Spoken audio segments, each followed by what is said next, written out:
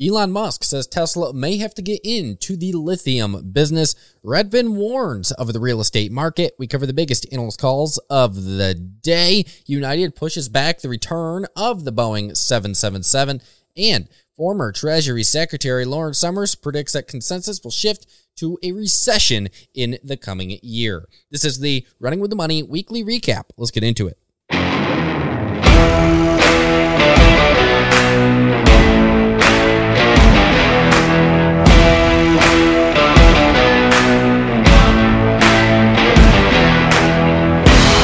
What is up, and welcome to another episode of the Running with the Money podcast, powered by Pound on the Table.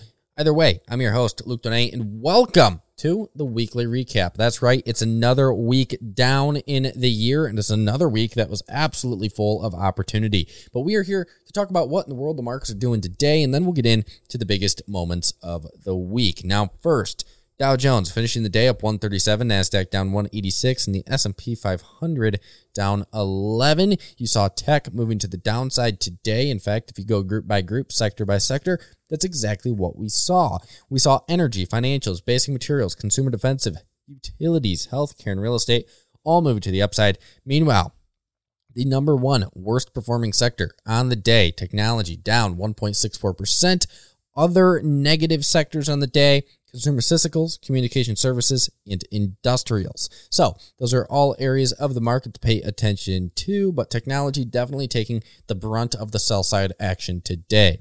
Now, shifting into the biggest headlines of the day, we have to talk about a tweet from Elon Musk, the man, the myth, the legend. So Elon Musk today responding to a tweet that was basically describing the price of lithium over a period of years. And he responded to that saying, quote, "Price of lithium has gone to insane levels. There is no shortage of the element itself, as lithium is almost everywhere on Earth. But pace of extraction and refinement is slow." So basically, he is saying there that, look, guys, it is far too hard to get lithium at the moment due to the fact that extraction and refinement is in essence too slow. Now, he then went on to say that Tesla might need to jump into the lithium business, which was definitely interesting. But you also take a look, and according to Benchmark Mineral Intelligence, the cost of lithium has actually gone up over 480% in just the last year alone, which is absolutely nuts. But this also isn't the first time that Elon Musk has actually mentioned Tesla going in and mining its own lithium. In fact, in 2020, he talked about that Tesla indeed did secure their own rights to mine lithium in Nevada after a deal to buy a lithium mining company fell through. So Tesla possibly exploring the possibility of mining their own lithium due to the fact that it's very hard at the moment to get lithium due to how slow extraction and refinement is. And at scale, Tesla is going to need a lot of lithium. So this is going to be a major topic ahead for really EVs in general, but also Tesla. And also, I do want to note that according to the U.S. Geological Survey, there is indeed deposits of lithium all over the country. So that is another major note to take from this headline. Now, shifting into Redfin, warning on the real estate market. So they dropped a report actually today talking about the U.S. housing market and real estate and what in the world is going on across the real estate markets throughout the country. And they had a few interesting bullet points that I want to go over. The first thing they talked about is the fact that Google searches for, quote, homes for sale actually fell by double digits in the cities of Baltimore, Boston, San Francisco, and Los Angeles in the second week of March when compared to a year earlier. It's also important to know that according to Redfin, tours of homes for sale in the state of California were down 21% as of March 31st from the first week of 2022. And then also Redfin noted that agents, real estate agents in San Francisco, Los Angeles, Washington, D.C., Boston, and Seattle were reporting a drop in request for home buying help at the start of this year. And then finally, their agents are also saying in California, fewer offers on each home. So as we know, the real estate market's been extremely hot. You've been seeing multiple offers come in on nearly every home for sale, and they're starting to see less offers come through. And really what Redfin is getting at here is possibly you're starting to see the U.S. housing market slowed down, which wouldn't be a surprise given the actions that the Fed are taking, in essence, raising rates. So this is all going to be something to pay attention to as we go forward. As the Fed continues to raise rates, as mortgage rates continue to rise, what in the world is going to happen to the real estate market? Is it going to drastically slow, or is it only going to mildly slow? We really do not know the true consequences yet, and we're just starting to get some of this data. Redfin warning on the real estate market. Now, shifting into the biggest analyst calls of the day, we had Morgan Stanley naming Amazon, Alphabet, and Meta as top recession picks. The firm went on to say, quote, while our economists are not calling for a recession, we remain on a macro watch and today provide a multi-factor framework across 32 online ad, e-com, travel, and shared economy companies, showing which could better navigate a downturn. Google, Facebook, MTCH, Amazon, and BMBL screen highest. Now, Goldman Sachs downgraded Robinhood to sell from neutral today as well. The firm went on to say, quote, we are also downgrading Robinhood to sell from neutral as we believe street estimates are still too high and see a high bar for Hood to reach profitability in 2023, which requires 10% plus organic revenue growth plus macro tailwinds, as the company has noted. An interesting call out of Goldman Sachs on Robinhood. We also had Baird reiterating Caterpillar and Deere as outperformed today. The firm went on to say, quote, we are maintaining outperform on Cat and Deere. Both are benefiting from direct exposure to commodity extraction customers, likely to disproportionately benefit from inflationary environment. So Baird liking Caterpillar and Deere benefiting from the inflationary environment, reiterating them both as outperform. Also, Morgan Stanley reiterated Boeing as overweight today. The firm went on to say, quote, we are lowering our price target to $230 from $288 as positive catalyst we expected to occur in April of 2022 have been pushed to the right. We recognize we may have been too optimistic and need to factor in higher execution risk. So Morgan Stanley continuing to like Boeing, citing that their future catalysts they had expected are coming a bit late, and also noting that if you are investing in Boeing, you need to add a higher execution risk to your thesis. Morgan Stanley also reiterating Spotify as overweight today. The firm went on to say, quote, underlying growth, excluding the Russia shutdown, appears to have been strong during the quarter. Recent competitor price increases support our view that Spotify ARPUs can grow long term. While we lower our price target to reflect higher interest rates and lower long-term gross margins, we remain overweight. Morgan Stanley liking Spotify despite the headwinds. And then finally, RBC initiating Raytheon as outperformed today. The firm went on to say, quote, we believe Raytheon is establishing a new standard for end market exposure, 65 to 35 from defense to aero in 2021. That will benefit from stronger defense fundamentals as well as the commercial aerospace recovery. RBC liking what they see at Raytheon. And then our final call of the day, Goldman Sachs reiterating Tesla as a buy, and no big time analyst calls coverage would be big time unless you cover the beast Tesla. But shifting in to what in the world Goldman Sachs had to say about Tesla, they go on to say, quote, we remain positive on Tesla for the full year, driven by strong EV demand, the company's leading ability to navigate the supply chain. For example, Tesla has been able to find alternative suppliers more quickly, in part due to its vertically integrated model and increasing prices for its vehicles. Goldman Sachs liking what's happening over at Tesla and liking the demand throughout the year, reiterating it as a buy. Now, shifting away from the biggest analyst calls of the day, we had United pushing back the return of dozens per CNBC of Boeing 777 jets until at least May 13th. Now, this is what the company had to say.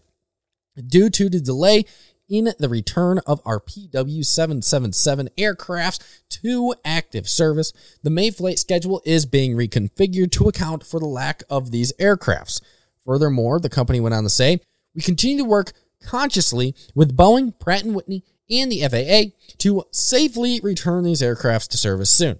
And our current plan will allow them to return in the second half of May. So, United expecting these aircrafts to return in May. Now, if you're wondering why in the world these aircrafts were actually grounded in the first place by United, it's because one of their Boeing 777s actually experienced just over a year ago a major engine failure.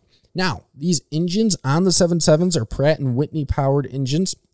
It is also important to note here is that United has more than 50 of these 777 aircrafts. So it's definitely nothing small, and it definitely is affecting their schedule. In fact, these aircrafts are the biggest in their fleet, or some of the biggest. So this is going to be a headline to continue to pay attention to, especially if you are a United shareholder and investor, because obviously the more planes you have, the more business you can do. And without these 777s, there is going to be some major scheduling issues and basically go-arounds that United is going to have to engineer. Now, shifting into Mr. Lawrence Summers, a former Treasury Secretary, predicting that consensus among economists will shift into the United States moving into a recession next year. Now, this is what he had to say to Bloomberg on, quote, "The combination of overheating followed by policy delay followed by supply shocks means I think it's a very difficult set of challenges, and recession in the next couple of years is clearly more likely than not. I suspect that's how the consensus will evolve." So he seems to be expecting a recession here in the coming years, citing this overheating, citing inflation and supply shocks. So this is all something to definitely keep your eyes on. And this is all data that we've been talking about throughout the week, and we're going to get to that in a minute.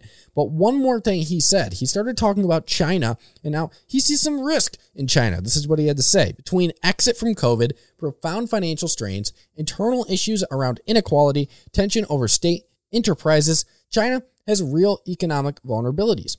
What I'm fearful of is that those vulnerabilities will translate into hostile nationalist impulses as a way of holding the country together when the glue of rapidly growing prosperity starts to peel and flake off. So, Mr. Lawrence Summers, he's a bit worried about what's going on in China and how China acts going forward and sees that as a risk. Now, shifting into the biggest moments of the week, because of course this is the weekly recap. Monday, to lead off the week, we had Elon Musk taking that large position in Twitter and then eventually gaining a board seat. Once again, Musk had purchased 73,486,938 shares of Twitter, which brought his ownership to around 9.2%. Now, as of Monday, this stake was passive, but then later in the week, he switched this over to activist and took that board seat. So this is all something to pay attention to. But this came after Elon Musk tweeted, given that Twitter serves as the de facto public town square, failing to adhere to free speech principles fundamentally undermines democracy. What should be done? And throughout the week, we have been seeing this news evolve. After he got that board seat, then there was rumors that Twitter was working on several features. And many are still wondering what in the world Musk is going to attempt to change when it comes to Twitter. So, all eyes on Elon Musk, it seems, this week.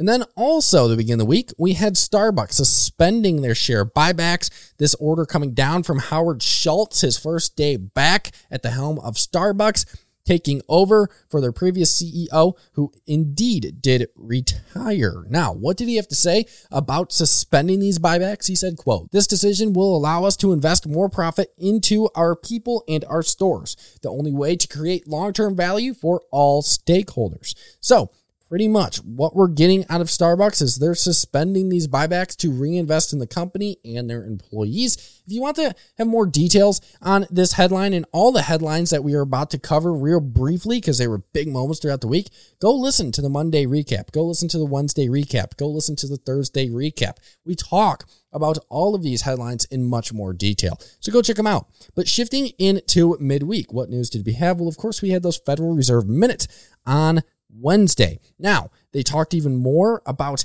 starting to reduce that balance sheet. In fact, the consensus amount for roll-off was right around $95 billion a month, which would be a combination of $60 billion in treasuries and $35 billion in mortgage-backed securities. The market definitely didn't like that. It saw a large downside day mid-week. Now, the minutes on quote said, many participants noted that with inflation well above the committee's objective, inflationary risk to the upside, and the federal funds rate well below participants' estimates of its longer run level, they would have preferred a 50 basis point increase in the target range for the federal funds rate at this meeting. The minutes went on to say, quote, many participants noted that one or more 50 basis point increases in the target range could be appropriate at future meetings, particularly if inflation pressures remained elevated or intensified. So, pretty much what we got out of the Federal Reserve was that they are now heavily considering and starting to plan that balance sheet reduction. They are heavily considering larger rate hikes, and they are going to do anything necessary to slow this inflation. And then also midweek, we had U.S. mortgage interest rates rising even further, with the 30-year fixed rate mortgage rising to 4.9%, according to the Mortgage Brokers Association, in the week ended April 1, which is up from 4.8%. And if you take a look at mortgage rates, they have now risen by roughly 1.6 percentage points since the beginning of the year, which is the fastest run we have seen in this metric since 1994. And also, we got labor market data midweek, actually yesterday, with initial filings for unemployment dropping to 166,000, below the Dow Jones estimate of 200,000 and below the previous week's read by 5,000. And it was also the lowest number, or one of the lowest numbers we have seen since roughly 1968. So, some big time numbers coming out of the labor market, a very tight labor market. And an interesting fact that I brought up when we went into these numbers in more detail in the Thursday briefing is that you take a look, and there are currently 5 million more employment openings than there are available workers. So it's definitely a very tight labor market. And then finally, to round out the week, yesterday, we had St. Louis Fed President James Bullard saying that the Federal Reserve is behind the curve. We went even more into his comments in the briefing yesterday. We really read through all of his comments, and he was basically saying that the Federal Reserve is going to do what they need to do to bring this inflation down. And really what it came down to is he also said that possibly that benchmark short-term borrowing rate might need to go to 3.5% instead of 3%, and that spooked a lot of investors as well. And then we had SoFi dropping 10% as President Biden did indeed extend the student loan payment moratorium. We went through their new guidance because they did lower full year guidance, but they kept that Q1 guidance the same as it was previously given. So that is something to note. And also a positive you can take out of this, if you are a SoFi investor, is the fact that one of SoFi's key segments due to this moratorium is running at 50% of its pre-COVID capacity, which means once this moratorium comes off, that segment is going to be doing quite well. It's going to recover well. And if they're already turning out very strong growth numbers with a key segment down 50%, imagine what they're going to turn out when that segment is fully back. And that's just a note that many bulls are bringing up on the street. But that is the weekly recap. I thank you all for listening to another episode of the Running with the Money podcast. Before we go, please go and give my boys over at Pounding the Table a listen and follow at Pounding the Table anywhere you listen to podcasts, including Apple Podcast and Spotify. Also, please go and give me and my team a listen and follow at Running with the Money anywhere you listen to podcasts, Apple Podcast, Spotify, literally anywhere, and also on social media, on Facebook, Instagram, and follow me on Twitter at Luke Donay, and ask me any questions that you want to ask. Also, if you want a stock broken down or looked into, we'll gladly do it. Just drop a comment on one of the posts on any of our social medias, and we will try to get to it as quick as possible. Until the next one, easily profit, trade on, and I will see you tomorrow.